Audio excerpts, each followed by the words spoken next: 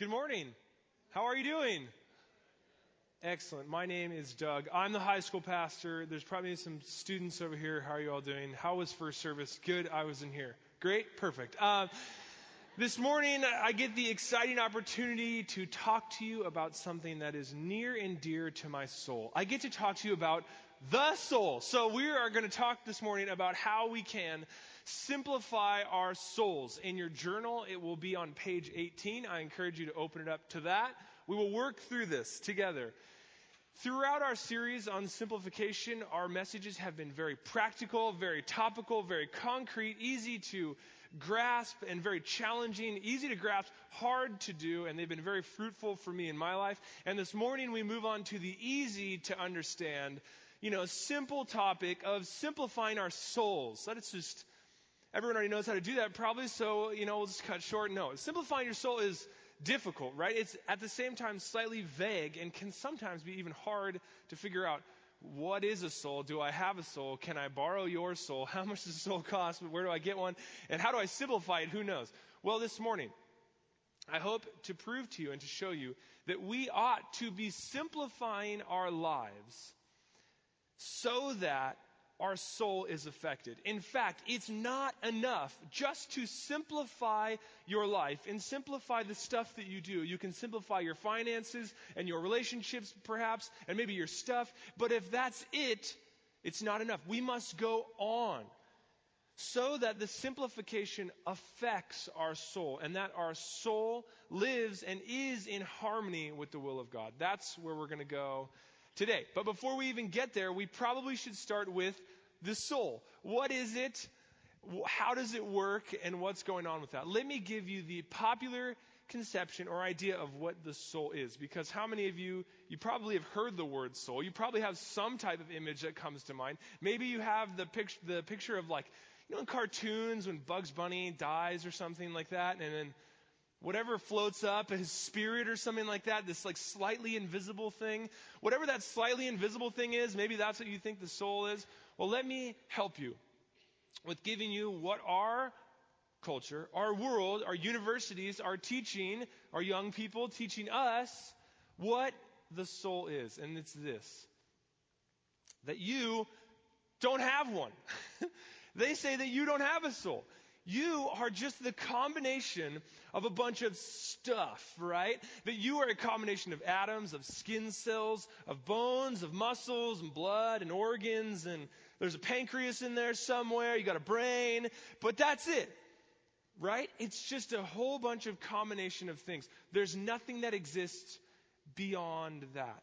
I'm here to tell you that that's the wrong way of viewing yourself. There is something that exists in you, that exists over and above and beyond you, which gives your life purpose, which gives your body function, and it can exist without your body. That thing is your soul. I'm going to show you a clip that will help demonstrate the popular idea of what is going on with who you are. This clip is from a TV show called The Walking Dead. Have you ever seen that show? No, it's about zombies.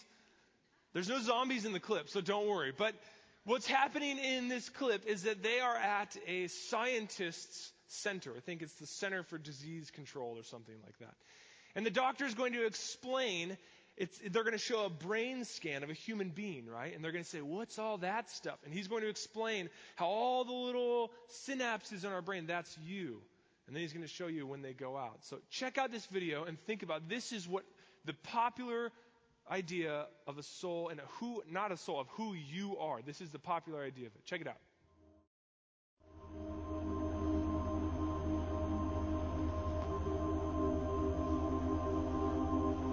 What are those lights? It's a person's life, experiences, memories. It's everything. Somewhere in all that organic wiring, all those ripples of light, is you. The thing that makes you unique and human. Those are synapses, electric impulses in the brain that carry all the messages. They determine everything a person says, does, or thinks from the moment of birth to the moment of death. The adrenal glands hemorrhage, the brain goes into shutdown, then the major organs Everything you ever were or ever will be. Gone. Dun, dun, dun. You're a zombie now. Well, are they right? Is that right? At first glance, you might go, is that true? Well, no, it's not true. The synapses that fire in your brain, the things that are happening physically in your body, are not all that is you. There is more to you than everything physical that you can see through the sciences of physics and chemistry. It's hard to think about. I'm going to give you an argument about that philosophically. But before we even get there, there's a problem with accepting that there are souls. The popular culture, people who do not believe in God, do not want to accept that we are anything more than just our physical stuff that you can hold and see, right? Because if you admit that there are souls and that there are things about people that exist over and above and beyond them, where you're going to have a problem explaining some certain things. What's one of them? Probably the biggest one. Well, when your body dies, what happens to the soul? Where does it go? Does it go up into the sky? Does it hang around like the local Starbucks or something like that? Where does it go? And you're going to have to come up with a picture of the world that has souls in it. And then you're going to end up with God. And they don't want to do that. So they always say, let's leave it all in the body, right? You're just a body. Well, let me give you one argument against that. We don't nearly have enough time to get into all of the good stuff there is about it, but let me give you one argument. How many of you used to be children? Okay, most people, there's a guy in the back, was just born, he was a human, full-grown person. But no, everyone was once smaller, right? Probably in more recent ways than one. But we were all children. And if you put a picture of yourself next to a picture of yourself now, you would think these two have nothing to do with one another, right? The fingernails are different. The skin cells are all different. Even the parts of the heart have reproduced and become different things. You've heard the scientific facts about how we're constantly being, in a way, remade, and the parts that are with us are eventually dying and being shed off, and the new ones are growing, right?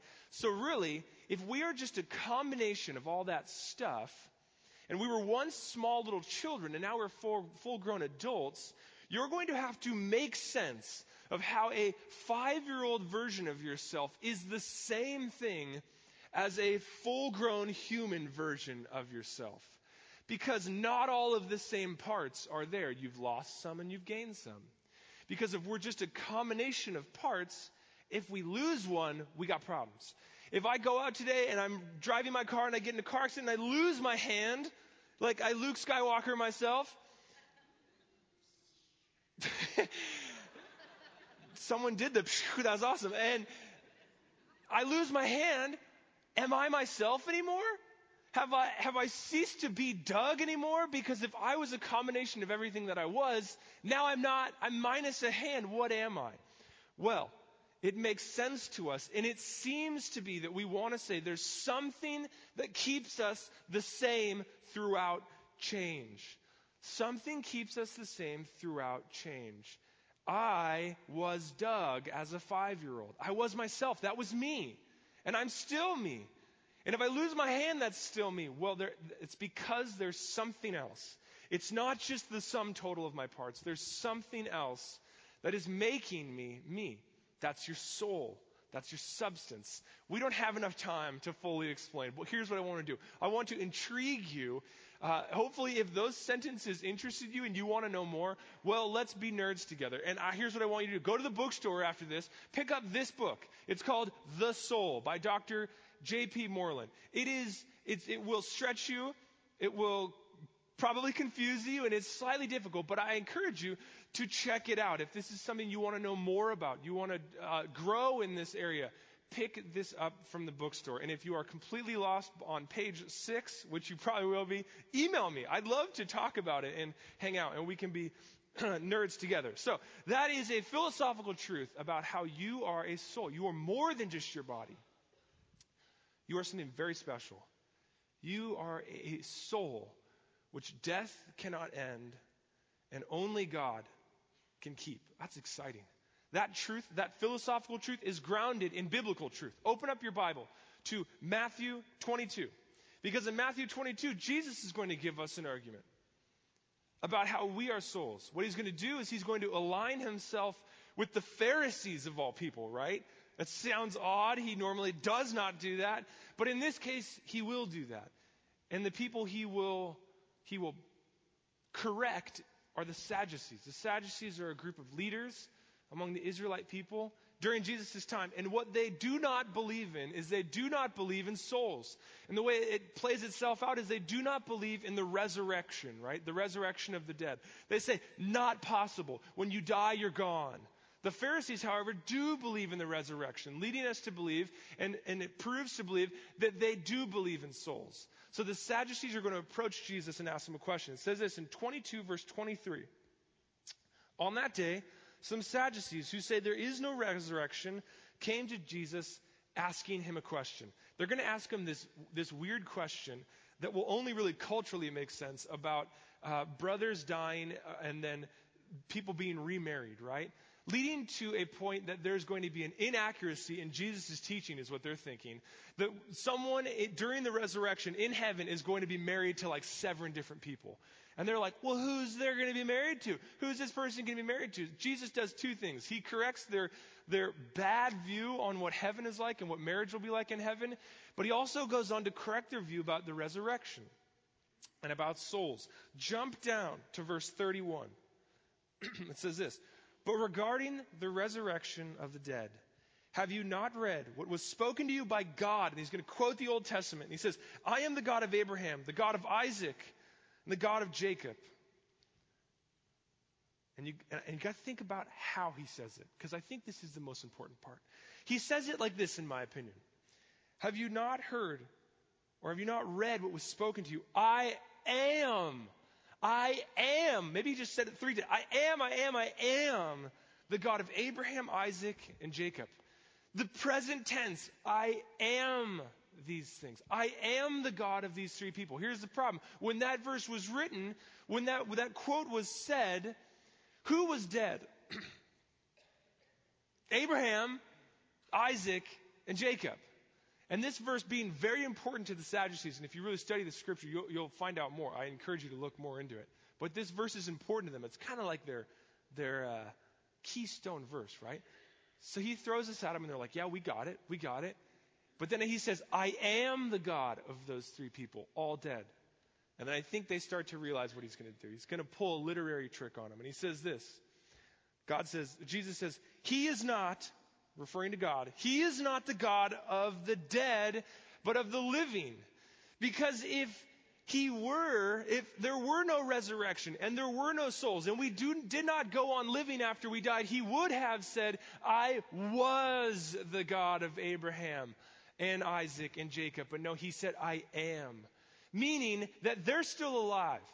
Meaning that we have souls, and that the resurrection is real, and that you are not just your body, but you are something more than that, and you go on living. Well, he effectively completely silences the Sadducees, and the Pharisees and are all amazed, and everyone is very excited, right? And Jesus affirms that we have souls. But why? Why is that important? Why is it important that we have a soul? Well, let me give you a brief word picture.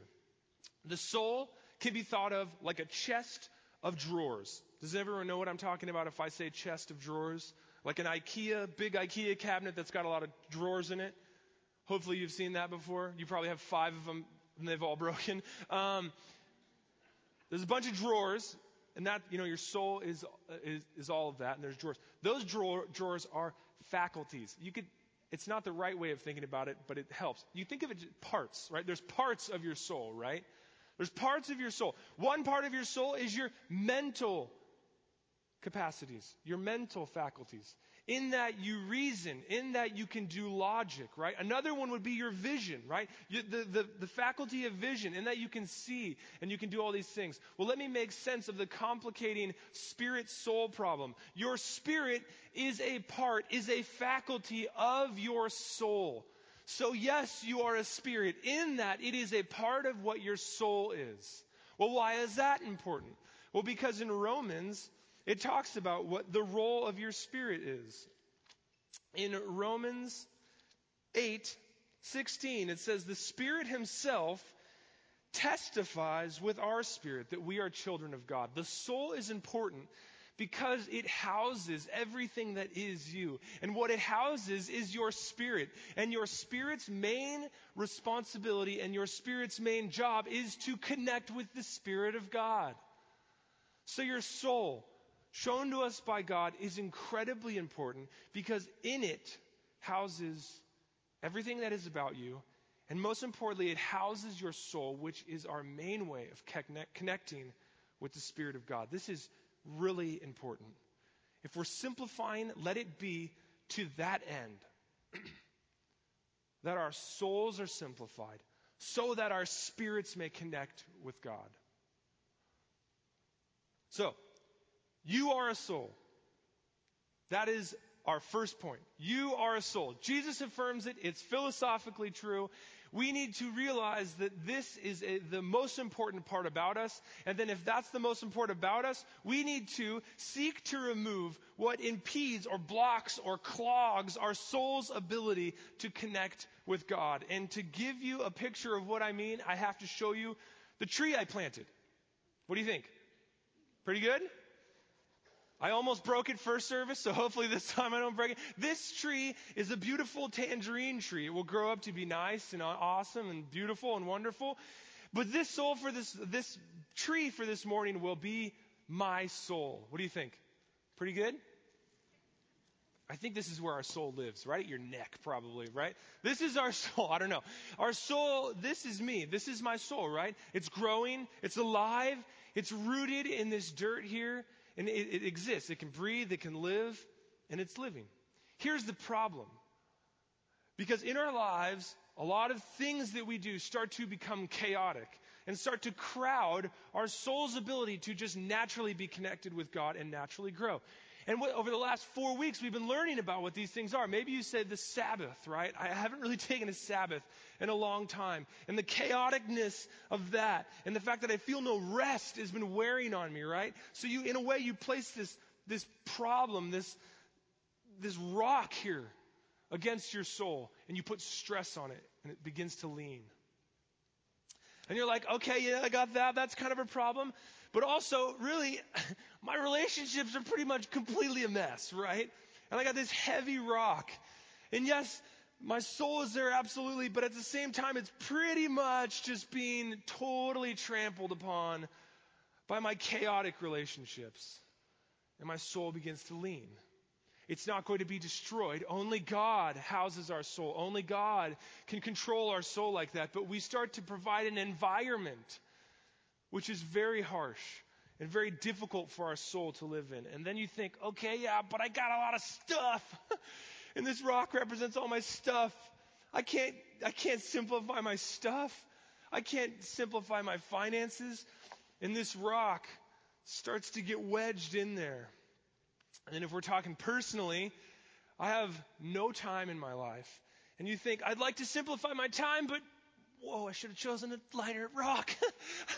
And I got a lot of problems with my time. And my poor soul is sitting there. And as I'm holding this really heavy rock, I'm glad that I go to Calvary Fitness, or else I couldn't do this. And you think, I got a lot of problems with my time. I really do. And they sit squarely. They sit squarely on top of my soul. Don't fall and break Dave's leg. Rock. And they sit, well, they're sitting right there. Squarely on your soul, right? Oh. My soul's got problems. Pray for my soul. And you're like, I got it. We're good. My soul is there. Everything is fine, right? It's not the best place for a tree to grow. I wanted to keep this tree. Well, Jesus talks to people like this. He turns from the Sadducees, he turns to the Pharisees. He says, Pharisees, we got problems too. Because the Pharisees who do believe in souls, they do believe in the inner life, That there is something more to you. They, though, are choking out. They are suffocating and they are dying on the inside because they're working on the outside. It says this, "Woe to you, scribes and Pharisees, you hypocrites! For you are like whitewashed tombs, which on the outside appear beautiful, but on the inside they are all full of dead men's bones and all uncleanliness. So you too outwardly appear righteous to men, but inwardly you are full of hypocrisy and lawlessness." And for a lot of us, we have this inner life. We have this soul that's suffocating. In a lot of ways, dying on the inside. Because we're working on everything that's on the outside. We're working on everything that's on the outside. And throughout this series, what we've been aiming to do is help you simplify. Help you be able to remove these stones. Take them back off of you by the power of the Spirit of God to simplify our time. Poor tree. To simplify our relationships. We often call this putting off the old man, the old person. Putting off the old and putting on the new. Being spiritually disciplined. Being spiritually sanctified. We remove these rocks. Hebrews calls it putting off the sins which so easily entangle us. Putting those things off so that we can then, this is a miracle. This is a miracle plan. Then we now can live again. Simplified. Rooted. Connected. And you may think, we're done. I removed all the rocks. I simplified. I did the series. I'm the best Christian ever. Now I'm done, right? Well, no, I don't think so. I think God calls us at this point to the most exciting part of our journey. It says this, that we ought to be simplifying our souls. Well, what does this look like? Well, it's going to look a lot different. And if you'd like to know more about that process of removing things and about what it's going to look like now to start to tend to our souls and start to do this, I encourage you to go to the bookstore and pick up this book. It's called Soul Keeping by Ortberg. He's going to use not a tree, but a stream as an example, that we ought to be tending to our souls like we tend to a stream. And he goes through a lot of conversations with Dallas Willard in this book. I encourage you to pick that up in the bookstore. And for us, I just want to bring out a few points. Go to John 15, because in John 15, I think Jesus gives a picture of what we're supposed to do at this point in our lives. He says this in 15:5, "I am the vine, you are the branches. He who abides in me and I in him, he bears much fruit. For apart from me, you can do nothing." Well, I'm a very black and white thinker sometimes. I'm a very, give me the 5 steps and I'll do them. Give me the one thing I got to do and I'll do it. Well, this is going to turn weird. Because now we begin the mysterious union of our spirit with God's Spirit. We begin to be affected by the Lord more. When we've cleared ourselves, when we sit and pray, when we sit in silence and let the Lord affect us, and the Spirit of God begins to be formed within us, and we start to see in ourselves the life of Jesus, and we start to be affected and have feelings about things and have different types of emotions and have different types of desires, there is this mysterious bond of spirits. God calls it abiding like 2 vines abide. I can't give you the 3 steps. All I can say is clear your space. Find time and sit with the Lord. Sit with the Lord and read His Word. Pray. Look at your life. Realize that the cross, salvation, is for you. That Jesus died on the cross for you and for all of the bad in you. And that we need to go through our lives, find what needs to be redeemed and offer it up to the Lord so that we can slowly be remade in the image of Christ. What begins to happen is what we see happening in Hebrews 12. What we've been looking at all throughout our series, this. In Hebrews 12:1, "Therefore, since we have so great a cloud of witnesses surrounding us, let us also lay aside every encumbrance and the sin which so easily entangles us, and let us run with endurance the race that is set before us, fixing our eyes on Jesus." What we begin to see is the life of Christ formed in us. Our morality changes. Our ethics change. The way we talk to people changes. We start to live a life of Christ which is very generous. We start to be generous with our time, with our finances, with our things. We start to love more. We start to portray who Christ was, who Jesus was on earth in our own lives. And it's through this mysterious connection that we have in our souls. Let me give you one concrete thing that you can do. And I really want you to do this if you can. Out by the bookstore, out in the front of it, there are 2 tables. And on those tables are this handout. It's completely free. I'd like you to take it. It says the Prayer of Recollection in Colossians. It's from Dr. John Coe from Talbot Theological Seminary where I go to school. What it is it's a prayer that you could pray at the beginning of the day, at the end of the day, but I would encourage you to do it if you could at the beginning of the day, because what it's going to do is it's going to reawaken you, help you get to a place where you realize that you are not the things which surround your soul. You are not just a person who has to worry about their time. You are not just a person who has to worry about all of these things. You are nothing more but a child of God rooted in His love. What it's going to do is it's going to take you through 5 steps. And then after each step is a prayer that you can pray. The first step says, present and open your heart to the Lord and intend to learn from Him. And then you pray this prayer, Lord, I am here. I present myself to you. Open my heart to the truth of what is going on in my life. And they give you a verse you could look at, Romans 12, 1 through 2. And you pray through this. And as you pray through this, what is happening is you are waking up to the reality that you have a new identity in Christ.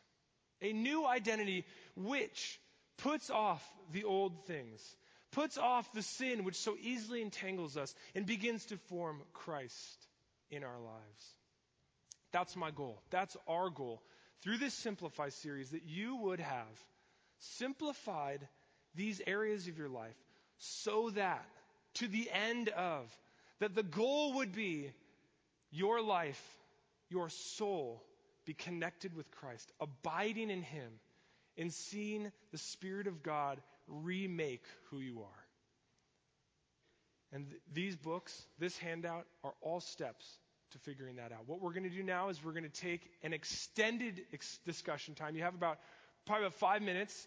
And what we're going to do is I want you to discuss what the whole series has meant to you. Out of all of them, out of all of the topics which we've talked about how to simplify, which one has been difficult? Which ones have been, easier to do for you, or you feel like you already had them simplified? Discuss with the people around you. And if you can, get to the topic of how are these things affecting your soul? So 5 minutes, discuss with the people around you, and then we'll have a time to journal at the end of that. Thank you.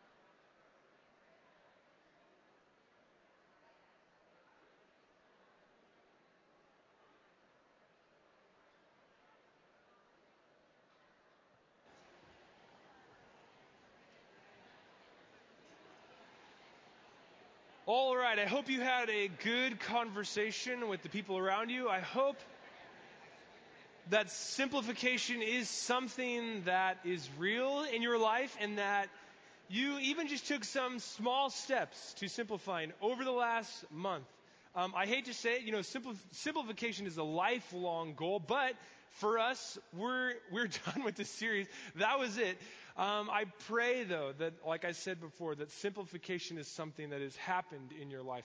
I want you to inwardly contemplate now what that simplification looks like, how it's really affected you as we go on to journal about your experiences through this simplification process. Again, you have an extended time to journal, to think about how these things are affecting your soul. What I'd like for you to do specifically in this is look at the same thing. What have you been able to do successfully? What things have been hard?